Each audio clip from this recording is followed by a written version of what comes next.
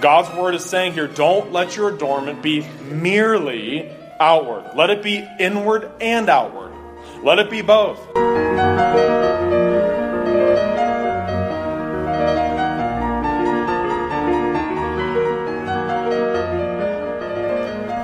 Welcome to the Protestant Witness. This is Pastor Patrick Hines here at Bridwell Heights Presbyterian Church. Today I'm going to post part 2 of the series on biblical womanhood, and today looking at 1 Peter chapter 3 and what God considers to be beauty. Incorruptible beauty that is very precious in His sight. It's a pretty amazing description that God's Word gives us there in 1 Peter 3, and I know that for women today, the idea of being beautiful, being attractive, that's something that is a concern. It's always a concern. It's a concern not just to women, but also, men want to feel attractive and things like that too. But what does Scripture say is precious in the sight of God, and what is adornment really look like, inward and outward? One of the things that I remember many years ago when God first got a hold of me and broke through my stubborn foolishness and my sin, and showed me the depth of my sin and drew me irresistibly to Christ.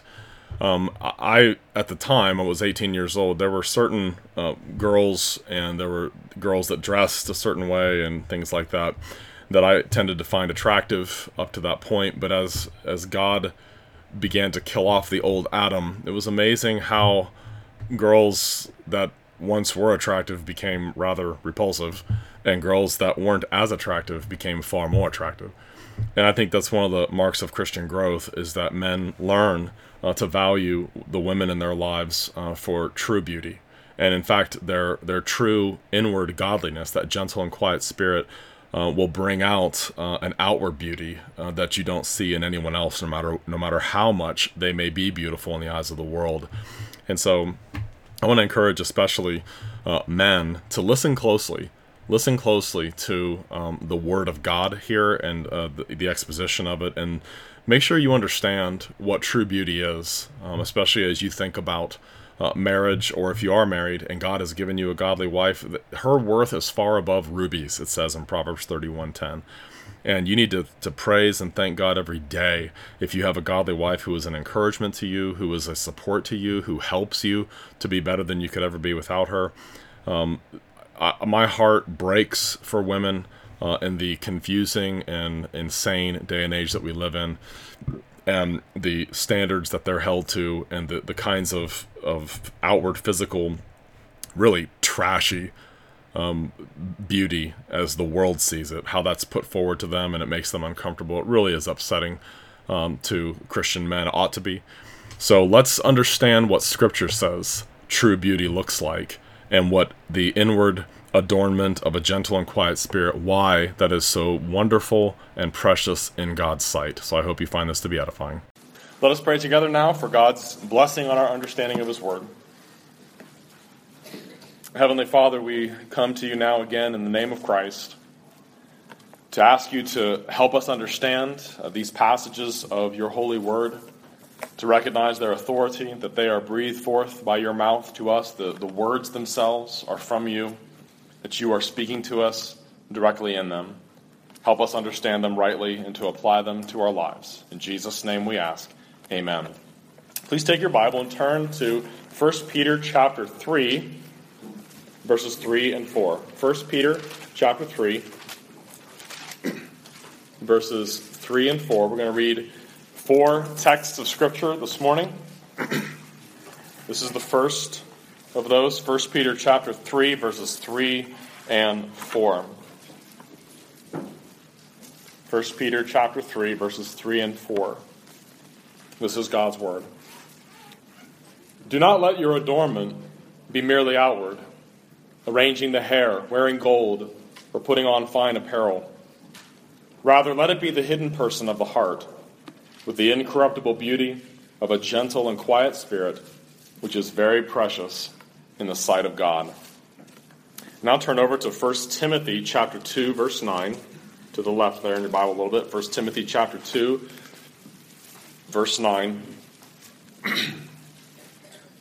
1 Timothy chapter 2, verse 9.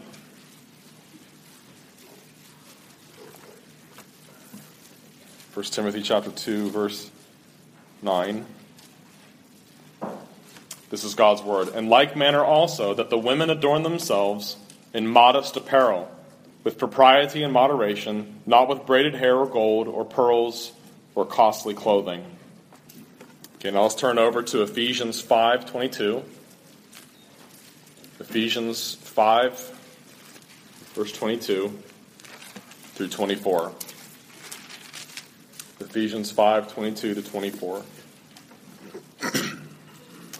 This is God's word. Wives, submit to your own husbands as to the Lord.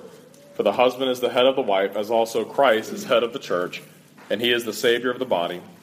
Therefore, just as the church is subject to Christ, so let the wives be to their own husbands in everything. And then one last passage, Titus chapter 2, verses 3 through 5.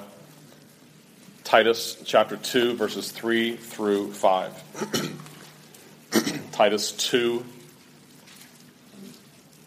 3 through 5.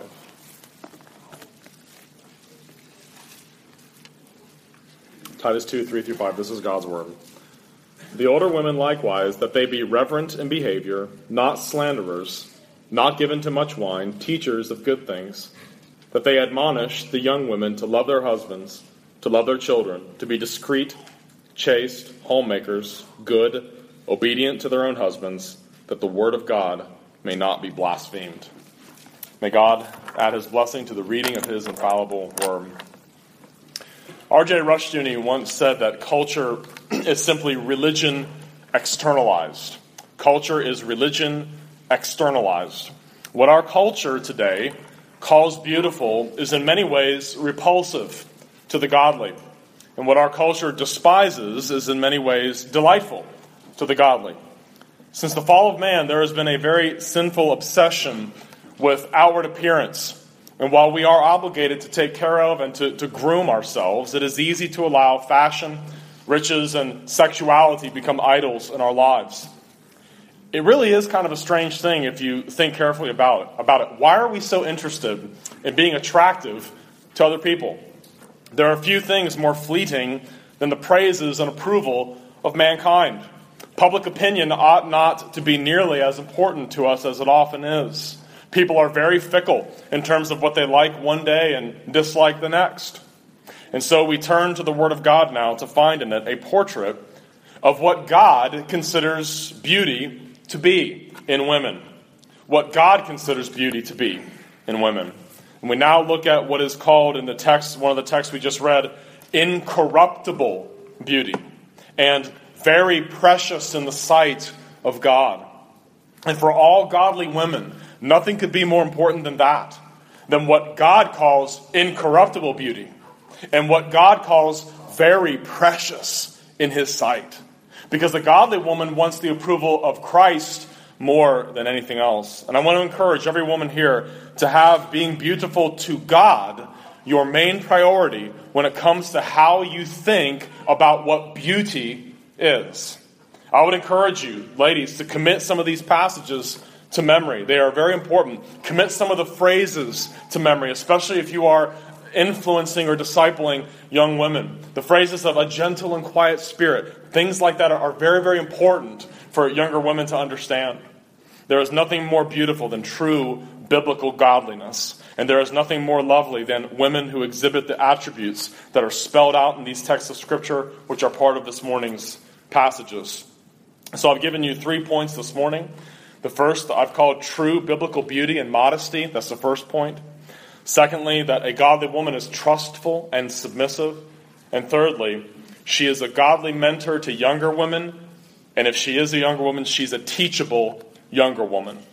So let's go back to 1 Peter 3. If you could turn back there again. 1 Peter 3:3. I'd like to walk through in detail each one of these passages as there is so much that is important in each verse, each phrase. 1 Peter chapter 3, verses 3 through 4. Verse 3 there in that text says to the women, "Do not let your adornment be merely outward, arranging the hair, wearing gold, or putting on fine apparel." Okay, stop there. Everyone, men and women, want to look decent and want to look good. And the Word of God specifically tells women here not to allow your beauty to be outward only, not to be merely outward. And the application is clear. There can be a real temptation to women to be so concerned about your outward appearance that the cultivation of true inward beauty is neglected. Now, look at the three things that are listed there in the text. It says, don't let your adornment be merely outward, arranging the hair. Now, some translations translate that as braiding the hair or plaiting the hair, it says in the King James Version. Now, that does not mean you're not allowed to braid your hair, okay? At the time in which 1 Peter was written, there were certain hairstyles that were associated with lewd women, and this was one of them. It was a certain kind of hairstyle that was associated with prostitution and women who had bad reputations. The second thing, wearing gold. Okay, here again, while the godly women of the Old Testament, like Sarah, Rebecca, the wives of the patriarchs, they did have gold. They wore gold. The Israelites at times wore gold. At this time, this was chiefly the kind of attire that was worn by harlots and wicked women. And thirdly, putting on fine apparel. That is not a prohibition against wearing nice clothes, but rather against extravagance and excessive costliness. That's what's being warned against there. Always remember, we are to adorn our profession of the gospel in every way that we live our lives, in everything that we do, the way we dress, the way we act, the way we spend money.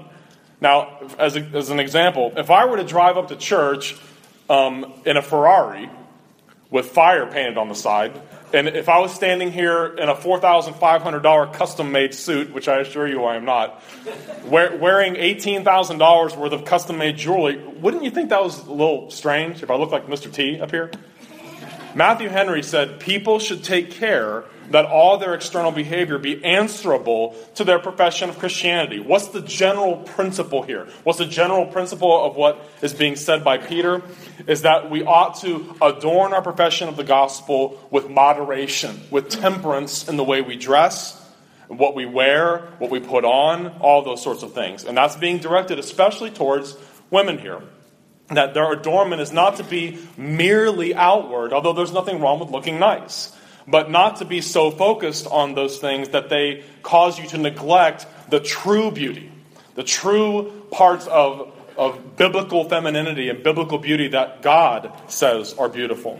If we are able, we ought to try to look washed, groomed, and decently dressed. But ladies, if you spend 3 hours doing your hair and putting on gold and wearing excessively fine clothes, the Word of God is saying to you here, your focus is too much on outward adornment. It's too much on that. It is important, but it's not that important.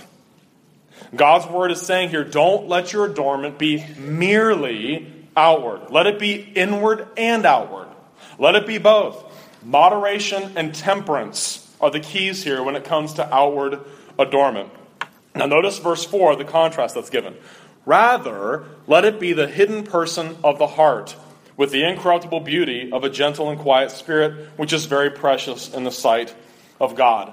And so what God is saying to women here is that there are ornaments and there is attire that excel outward ornaments and outward attire in their beauty. Nothing is more beautiful to God than a gentle and quiet heart that trusts in the Lord Jesus fully. Nothing is more beautiful than that to God. It is what the text describes as incorruptible beauty. It's beauty that can't be lost in a house fire. It's beauty that can't be lost by any circumstances that come from the outside at all, because it's inner. It trusts in the Lord. It's incorruptible beauty. A gentle, quiet spirit. Ladies, let your souls be adorned with the clothing of Christ. A gentle, quiet spirit. A gentle, quiet soul. Now, I want to elaborate a little bit on what each one of those words mean. They're very vivid, very important words. What does gentle mean? A gentle, quiet spirit. That word gentle is also the very same word that Jesus uses in the Sermon on the Mount when he says, blessed are the meek. Blessed are the meek, for they shall inherit the earth. That's the same word. Blessed are the gentle. Blessed are those who are not easily angered. That's really what the term carries with it. It's saying that God looks at that attribute in women as incorruptibly beautiful. A woman who is not easily angered. A woman who is meek. And the term also carries with it not being overly impressed by a sense of one's self-importance, gentle, humble, considerate, meek. That's what the term means. Those are the attributes of Christians in general, but here in 1 Peter, they are especially prized among women. Don't let your beauty be just your hair, just your face, or your clothes, or jewelry. Let it be that you are not impressed by a sense of your own self-importance. Let it be your gentleness. Let it be your humility. Let it be that you are considerate. Let it be that you are meek. You're not easily angered. Those are the marks of true biblical beauty. God sees this as beautiful in you. It's that way in God's eyes. Now the term quiet. That term quiet means peaceful, tranquil, well-ordered. When it says a gentle and quiet spirit, the godly woman who has that incorruptible beauty has a peace about her. She is tranquil. She is well-ordered. The heart of a godly, beautiful woman is not easily angered. She doesn't snap and start yelling. She is void of angry passions. She has a joyful submission about her toward her husband and family. Strength and honor are her clothing, and she doesn't worry about the future excessively, but she rejoices in the days to come. One of the hymns that I sing to my younger children in the evenings is called A Christian Home. And the second stanza of that wonderful hymn says, "Oh, give us homes with godly fathers, mothers, who always place their hope and trust in Him, whose tender patience turmoil never bothers." That's a hard one. Whose tender patience turmoil never bothers, or noise never bothers, or just fill in the blank. Whose calm and courage trouble cannot dim, a home where each finds joy in serving others, and love still shines though days be dark and grim. Whose tender patience turmoil never bothers. That's the way you would describe a godly woman who has an incorruptible beauty. A godly woman is not easily bothered. Turmoil does not send her spiraling down. She has hope. She is gentle. She is tranquil and undisturbed. My great-grandmother died when she was 106 years old back in 2007. She was 64 years the widow of a Baptist pastor. My great-grandfather was a Baptist minister who died when he was 44 years old of a severe heart attack. And my great-grandmother was left with 5 little kids when that happened. She never remarried, and they had it pretty hard a lot back then. My mother once told me a story about her mom, my grandmother, who was the daughter of my great-grandmother. When she was a teenager, she once broke down and cried out to her mother, "Why would God take our father from us like this? Why has He left us to eat potatoes for almost every other meal?" And my great-grandmother's response to her was, very calmly, "Don't you ever question God." Her 2 other favorite sayings I learned at her funeral were, "God is so good," and "It just doesn't matter." Whose tender patience turmoil never bothers, whose calm and courage trouble cannot dim. Will women feel the sting of loss in a situation like that? I'm sure she did. I know she did. Great heartache and have spiritual lows? Yes, of course, we all do. But in her heart, she trusts in the goodness of Christ, the one who bled and died for her soul. That's the most important thing to her. That's why the turmoil, through it all, there's a gentleness and a quiet there. There is meekness, not easily angered. There is tranquility and peace there. She trusts in God. She knows He's good. Therefore, she has a gentle, meek, quiet, tranquil, peaceful soul. Sisters in Christ, that is, according to the Word of God, that is very precious in the sight of God. Very precious in the sight of God. Now turn back over to 1 Timothy 2:9. I want you to see one of the phrases used here. 1 Timothy 2:9. 1 Timothy 2, verse 9. 1 Timothy 2, verse 9. Just want to key in on one phrase here that I think is very, very important, especially in the day and age that we live in now. 1 Timothy 2:9 says, "In like manner also that the women adorn themselves in modest apparel, with propriety and moderation, not with braided hair or gold or pearls or costly clothing." Any of that sound familiar? Very similar to what Peter just said, except there's one difference there. That phrase, modest apparel. Now, I want to give you an illustration. When I took a course in seminary, one of the electives I took was called folk religions.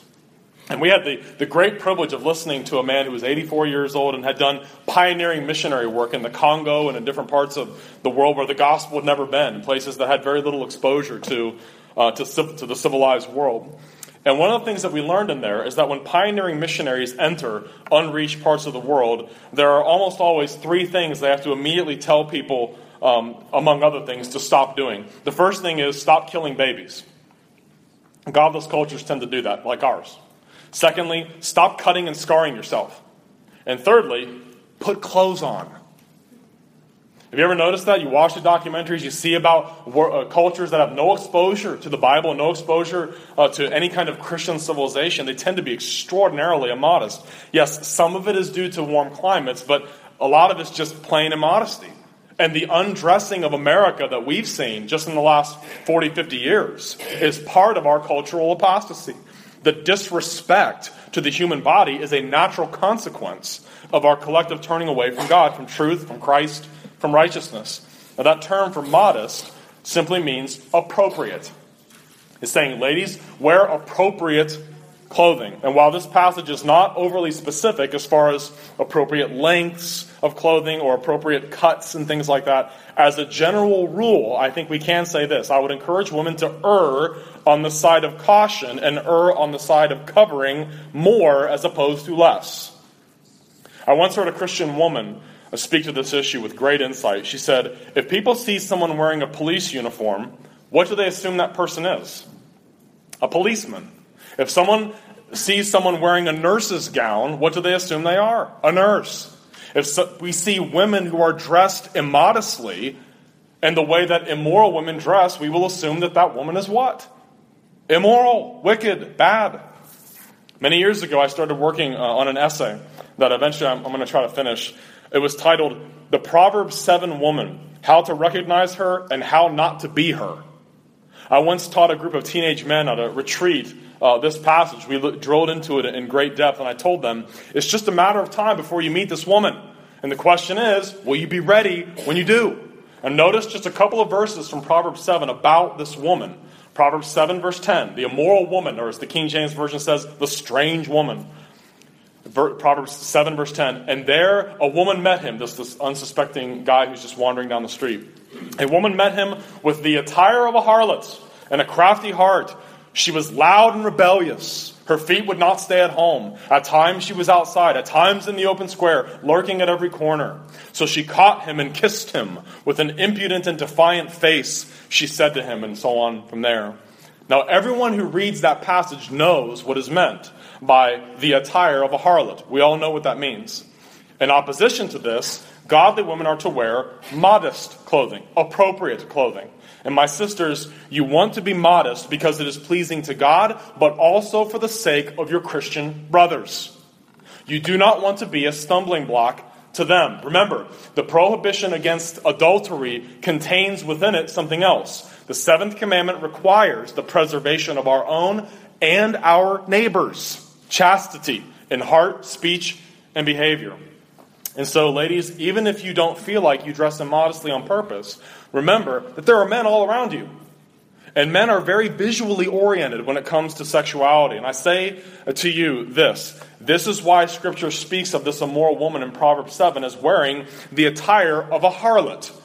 Why do they do that? To attract male attention. Why? Because men are visual. There's a reason why Jesus, when he elevates the seventh commandment and explains what it means, he says that if a man looks at a woman with lust in his heart, he's already committed adultery with her. You'll notice, I'm sure it can work in the other direction, but it's primarily a male problem, that kind of thing. Why is there instruction in the Word of God to women about dressing modestly, but not directly to men? The same reason. Do men need to dress modestly? Of course. But think about the plague, the scourge of pornography in our culture today. The use of sex to sell everything is primarily aimed at men. And so, ladies, be concerned with the chastity and holiness of the men around you. Be modest.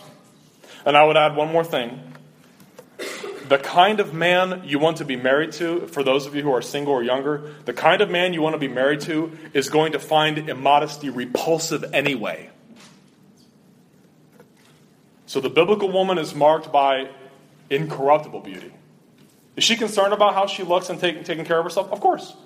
But there's a much greater concern for what God says is incorruptibly beautiful. A gentle and quiet spirit. Godliness. A peaceful heart.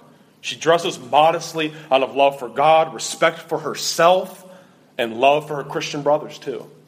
Okay, let's look at point number 2. Let's turn to Ephesians 5:22 and following. Ephesians 5:22 and following. Ephesians 5:22 to 24. I'd like to read these in your hearing again. Ephesians 5:22 to 24. Wives, submit to your own husbands as to the Lord, for the husband is head of the wife, as also Christ is head of the church, and he is the Savior of the body. Therefore, just as the church is subject to Christ, so let the wives be to their own husbands in everything.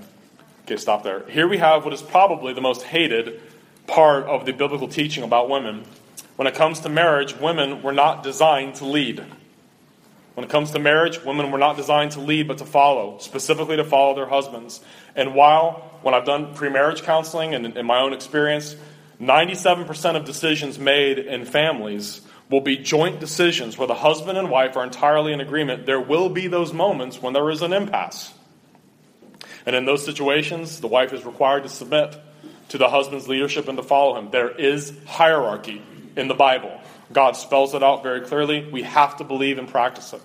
And brothers, when these situations occur, when there is that impasse, and you have to make the call, and she is expected to submit to and follow you, it's a lot easier for them to submit if you've established a long track record of demonstrating by words, actions, and attitudes that she is precious to you, that you love her dearly, that you put her needs and desires before your own, and that you would die for her if need be. It's much easier to submit to a man like that than to one who lords it over. One reason our culture doesn't like this passage is that so many men are directionless, visionless, have no ambitions, no goals, no legacy they're hoping to leave behind, etc. And sadly, for many men in our culture, their vision of manhood doesn't go much farther than getting their guy to the next level of a video game.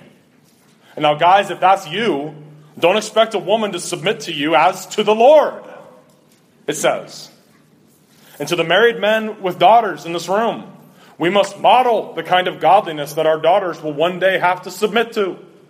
It ought to be a joyful submission, a trusting submission. Wives ought to be ready, willing, and able to submit to their husbands because that man's a godly man. He's worth following. He loves us. He's always done what's best for me. And to the unmarried women here of all ages who have the desire to one day be married, you must not settle when you marry. Do not settle for someone because you're afraid of being alone. You must wait for a godly man, a man who will lead and to whom you will be willing to submit, because once you're married, you have to submit to him. Wait for a godly man whose goals and ambitions in life you can make your own. Wait for the man that you know you want to help along the way. Remember, God created you to help him. If you end up married, you're his helper. He needs your help. You got to marry someone you want to help, whose goals you want to help him accomplish. That man will not be able to do what God has called him to do without your help. Do you want to help him? And will you want to submit to his leadership? The reason I'm emphasizing that is verse 24 is the absolute truth. Therefore, just as the church is subject to Christ, so let the wives be to their own husbands in everything. That's a very important attribute of biblical womanhood. Now, in contrast to that, I want you to see if you can hear a pattern in these next few verses I'm going to quote to you here. Proverbs 21:9. Better to dwell in a corner of a housetop than in a house shared with a contentious woman. Proverbs 21:19. Better to dwell in the wilderness than with a contentious and angry woman. Proverbs 25:24. It is better to dwell in a corner of a housetop than in a house shared with a contentious woman.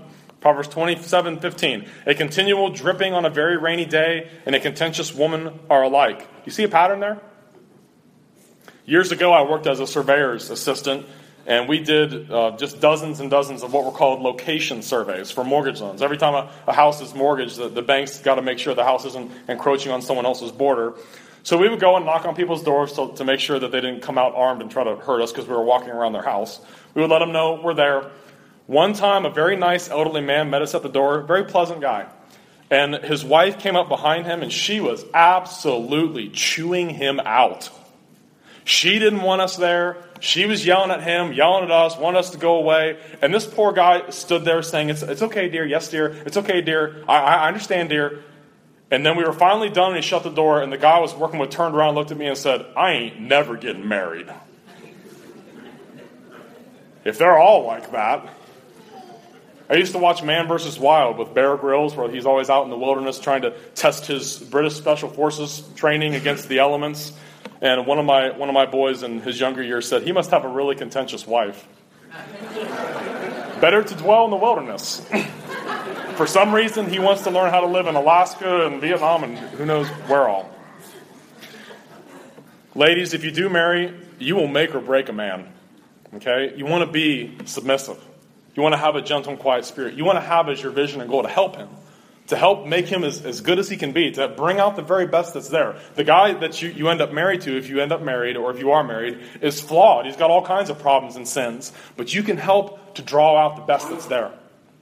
Your life will be captured in one of two ways. And to the ladies here, I would encourage you, remember these references. Write them down. I'm pretty sure, I do have them in your Thoughts for Sabbath meditation.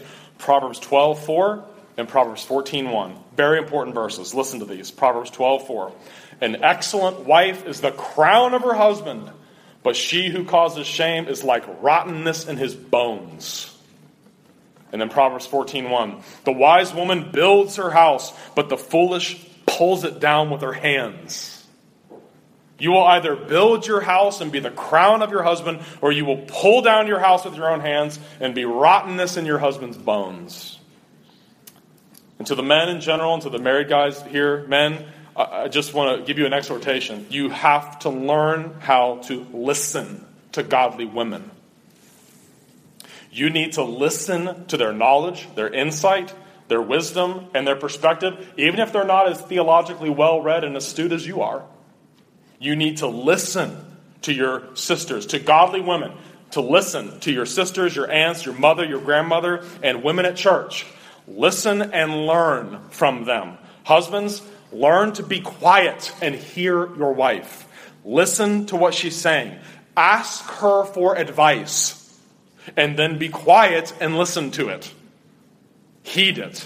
She knows you better than anyone else. And her unique perspective is vital to you being good in this world. And brothers, she can't help you if you do all the talking. Learn to be quiet and listen carefully. Ladies, build up the men in your life. Be an encouragement to them. When that passage in Proverbs 14:1 says that the foolish woman pulls her house down with her own hands, it's not talking about the mortars and the studs and the siding. It's talking about the people in there. A foolish woman is going to slash and burn everything in her sight. But a godly woman builds her house, meaning what? She is an encouragement to the people there. She sees their flaws, but emphasizes the strengths and tries to draw them out and make them stronger, make them better. So when the scripture says, wives, submit to your own husbands as to the Lord, the husband's the head of the wife, as also Christ is the head of the church. Therefore, just as the church is subject to Christ, so let the wives be to their own husbands and everything. Godly women are trustful and submissive, and part of what brings this about is that the men they know are trustworthy and godly. Okay, thirdly, this morning, a godly mentor to younger women. Very key passage, Titus 2:3-5. Let's look at this one together. Titus chapter 2, verses 3-5, if you'd like to turn there. Excuse me. Titus 2:3-5. Titus 2:3-5, verse 3 says, the older women likewise, that they be reverent in behavior, not slanderers, not given to much wine, teachers of good things. Okay, stop right there. One of the great losses of our age-segregated world today is the older-younger paradigm of discipleship that is so plainly taught in Scripture. And while people in general tend to flock to their peers because they tend to have more in common, and they make friends more easily with their peers, what is lost, if that is the only contact we have with people, is this: the transfer of wisdom gained from life experience. We lose that if we don't embrace the older-younger model. We must be vigorous students of the Word of God. We must avail ourselves of great books, but there is also no substitute for life experience. It is one of the ways that God drives in the nails from His Word, which then hold us together as people. It is one thing to know that all things work together for good. It is quite another to experience suffering and hardship, which forces you to live upon God as if that was true. It is one thing to know that the counsel and plans of the Lord will always stand to all generations, but it's quite another thing to live for years and years and years and watch God's faithfulness in raising up godly young men and women in the church. It is one thing to know that God is faithful. It is another to see that faithfulness demonstrated in your own life and in the course of your conduct. And so, godly women here, you must look to older women in the church. You must look to older women in the church. And to the older women, you must be reverent in behavior. It says in the text there. The older women are to be reverent in behavior. What that means is religious, suitable to what is sacred. In fact, one of the translations I looked at says, to translate this verse as, in deportment as doth become sacred persons. Women are to be reverent in that way. They are to be godly, religious. They're to have something spiritual, something biblical to say. Older women are not to be slanderers. And interestingly enough, you know what the term that's used there is? It's the term diabolos, which means devil. Don't be devils. Don't be slanderers. Don't be accusers. Don't be people who chew people up behind their back and talk poorly about people when they're not there. Older women are also not to be given to much wine. And that phrase there means not in subjection to or enslaved to wine. The consumption of wine obviously is not wrong, but if we are in subjection to it or enslaved to it, that is sin. Even if life is difficult or painful, women are not to turn to wine or drugs for comfort. That is the clear teaching of the Word of God. Reverent in behavior, not slanderers, not given to wine. And then finally, teachers of good things. The older women are to be teachers of good things. And here it is. Here's what they're supposed to teach. Look at verse 4. That they admonish the young women to love their husbands, to love their children. Okay, stop right there. Two things. To love their husbands. Older, experienced married women have much that they need to impart to younger women about how to bring out the best in their husbands, how to love them. All younger women who are married know they're supposed to do that. They're supposed to love him. But here the Word of God is saying that there's something missing there. The older women need to show them how to do that. It needs to be modeled before them. Also, to love their children. Same thing here. Older women who have successfully raised godly children, they must pass on their wisdom to the younger women with children. So much is at stake, and there is so much wisdom that needs to be passed on to the younger generation. The biblical instructions on raising children and loving husbands, it's quite clear we're supposed to do them. But the applications of the biblical principles can be difficult to fully grasp. And again, life experience in these matters is of great importance. If it weren't, God would not be commanding older women to teach these things, would he? There is much that life experience gives. And I'll say, my generation and those younger than me, we do not value the older generation. I want to tell you, it says absolutely nothing about your piety, your wisdom, or your godliness, whether or not you know how to operate an iPhone. It's not that God's word is insufficient. It's just that so much of its wisdom must be applied in unique situations. And those who have done it for years and years and years are going to be a lot better at it than you if you're younger. Those who have been doing those things for a long time have so much to teach. And those whose lives are lived walking in these truths, they need to be seen by the younger women. The older women need to be seen by the younger women doing these things. Look at verse 5. More things that they need to teach. More of these good things they teach. To be discreet, chaste, homemakers, good, obedient to their own husbands, that the word of God may not be blasphemed. Okay, let's look at each one of these. Discreet. That term discreet simply means self-controlled. The older women need to teach younger women how to be self-controlled, how to be mild-mannered, how to hold it together without blowing a gasket and screaming at your kids or your husband. The second one, chaste. That simply means pure, holy, innocent. That's what the Greek word means. This is in stark contrast to what often characterizes younger women. Many times younger women are rash. Many times they're immodest, reckless, and are anything but discreet and chaste in their affections and behavior. Thirdly, homemakers. That means busy at home, working at home, a domestic keeper of the home. That's what the Greek word oikurgos means. And we'll cover that a bit more. I'm going to do one more sermon on Proverbs 31:10 and following. That'll be the last one on womanhood. And that would be in stark contrast to the loud and rebellious, immoral woman of Proverbs 7:11, which says her feet would not stay at home. Paul also told Timothy about ungodly young women in these words, 1 Timothy 5:13. And besides, they learn to be idle, wandering about from house to house, and not only idle, but also gossips and busybodies, saying things which they ought not. Godliness among the older women needs to be transferred to the younger so that those things don't happen. The fourth thing listed there is good. The older women are to teach the younger women to be good, and that simply means to have high standards in all things. Fifthly and finally, obedient to their own husbands. Okay, here's a popular one today.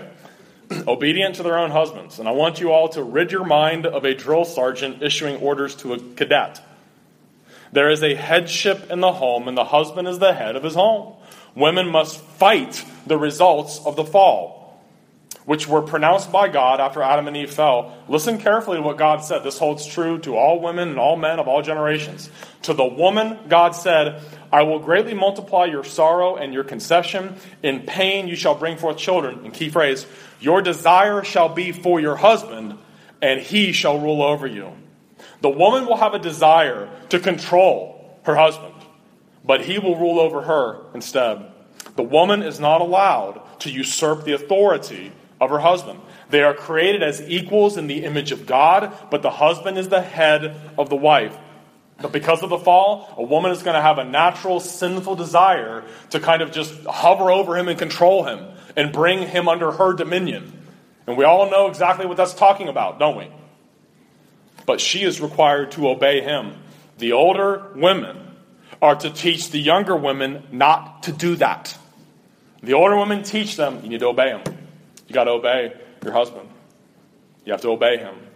Now, he is not to be harsh or bitter towards her, but loving as Jesus was towards the church. And we'll get into that more when we do some sermons on being a biblical husband. Believe me, there's more beating coming. Nevertheless, there is hierarchy in the family and in marriage. Husbands must never use their God-given position of authority to in any way hurt or to in any way embitter their wives. Very key text, brothers. I would encourage you to remember this one. Colossians 3:19. Husbands, love your wives and do not be bitter toward them. Very critical term that's used there. Men, God commands you not to be bitter toward your wife. And I would argue by extension that we are not to be like this toward women in general either. The Greek verb here that's translated as bitter, pekrino, means to embitter or exasperate or render angry or indignant. Men are never to do that. Never embitter a woman. Never exasperate or make angry or indignant. And when that verb is used passively, it means to be embittered or irritated. We are not to do that. We're not to bring that about in women. Wives are required to obey their husbands, and husbands are required not to embitter or exasperate their wives. We are not to make them angry. So, brothers, let's say that your wife or your mother or your sister is very sad, or she's in pain, or she's in a really, really bad mood. We must notice that the command of Colossians 3:19 is unqualified with regard to the well-being or mood of your wife. Do not be bitter toward them. But what if she's in a bad mood and she's being nasty to me? Do not be bitter towards them. Ever. You see why Jesus had to come and die for us? Our calling from Christ is to love as Christ loved the church. Always, regardless of mood, regardless of anything. And brothers, only a biblical man is going to be able to do that. Women, the same scenario applies in reverse. Obedience to your husband and being all these other things, they're not optional. They're not conditional. They are commands. They're commands from God. And what's the end result? Look at the very last phrase of verse 5. In order that the word of God would not be blasphemed. In order that God's word would not be blasphemed. What is the result when Christian women are not taught these things by older women? The word of God is blasphemed. Now, the usages of that verb for blaspheme, that term means here to slander. And we all know what slander means lie about. That the word of God may not be lied about. It also means to revile, to defame, to speak irreverently, impiously, disrespectfully of or about. When women don't have those attributes, God's word is slandered. God's word is lied about. It's defamed. It's reviled. That's what happens when women professing to know the true God do not exhibit the attributes and qualities that are spelled out in Titus 2, 3 through 5. Younger women, I want to make this point to you. You've got to be teachable. And you must desire relationships with older women in your church. Now, I know everyone is busy, and I know everybody's shy. But these are the commands of the Word of God. And the consequences of neglecting this older, younger women discipleship paradigm are the Word of God is blasphemed. Now, I know we live in the midst of a culture of independence and rugged individualism, a culture that's dominated by I don't really need anybody kind of mindset. But biblically speaking, no one is independent. No one is independent. We are supposed to bear one another's burdens. We are supposed to need one another. We are supposed to depend upon one another. And so, younger women, as much as your culture has told you to be independent, that you can go it alone, that you don't need anybody, that you're an island, that you're strong, that you can do it, that's not biblical. You need older women in your life. God says you do. It takes humility to be teachable. It takes a humble heart to be willing to sit and learn from someone else. It takes Christian maturity to practice Titus 2, 3 through 5. It takes true godliness to practice the older-younger paradigm. So in conclusion this morning, biblical womanhood is characterized by that which is beautiful and precious to God. Biblical women have gentle, meek, and quiet, tranquil, peaceful souls. They have the self-respect given to them by God and a love for their Christian brethren such that they adorn themselves modestly. They are not excessive in the way they live. They take care of themselves, but they don't obsess about the way they look. They are trustful and submissive. The younger women look up to, admire, and learn from the older, godly women in their lives. They learn from them to love their husbands, to love their children, to be discreet, chaste, homemakers, good, obedient to their husbands. And the older women are reverent in behavior, not slanderers, not enslaved to wine, and they are teachers of good things. You see how important these things are? And so we've seen that this morning. That's the portrait of biblical beauty that God has for women. And may God grant all women here a vision for the kind of godliness which is not just precious in the sight of God, but we're told in Scripture is very precious. The Holy Spirit put that emphatic adjective, very precious, in the sight of God. In closing, I'd like to read to you the words of the end of Proverbs 31 as it describes the wife of noble virtue, the godly woman. Listen to this in closing, Proverbs 31:25. Strength and honor are her clothing. She shall rejoice in time to come. She opens her mouth with wisdom, and on her tongue is the law of kindness. She watches over the ways of her household and does not eat the bread of idleness. Her children rise up and call her blessed, her husband also, and he praises her. Married guys, when was the last time you just praised that woman that's married to you? When was the last time you did that? And he says, many daughters have done well, but you excel them all. You're the best on earth.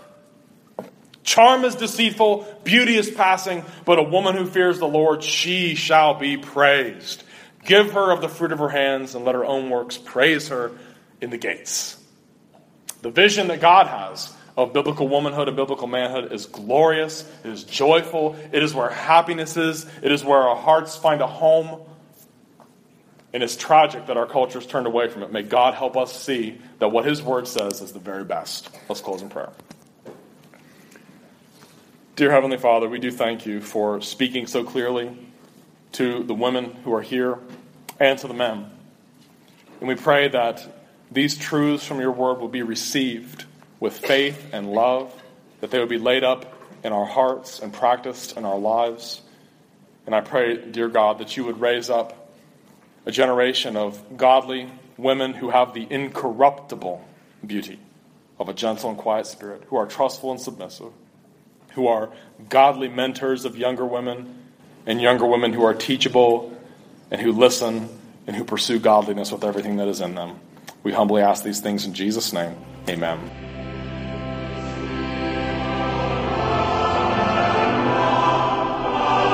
This is Pastor Patrick Hines of Bridwell Heights Presbyterian Church, located at 108 Bridwell Heights Road in Kingsport, Tennessee, and you've been listening to the Protestant Witness podcast. Please feel free to join us for worship any Sunday morning at 11 a.m. sharp, where we open the Word of God together, sing His praises, and rejoice in the gospel of our risen Lord. You can find us on the web at www.bridwellheightspca.org. And may the Lord bless you and keep you. The Lord make His face to shine upon you and be gracious unto you. The Lord lift up His countenance upon you and give you peace.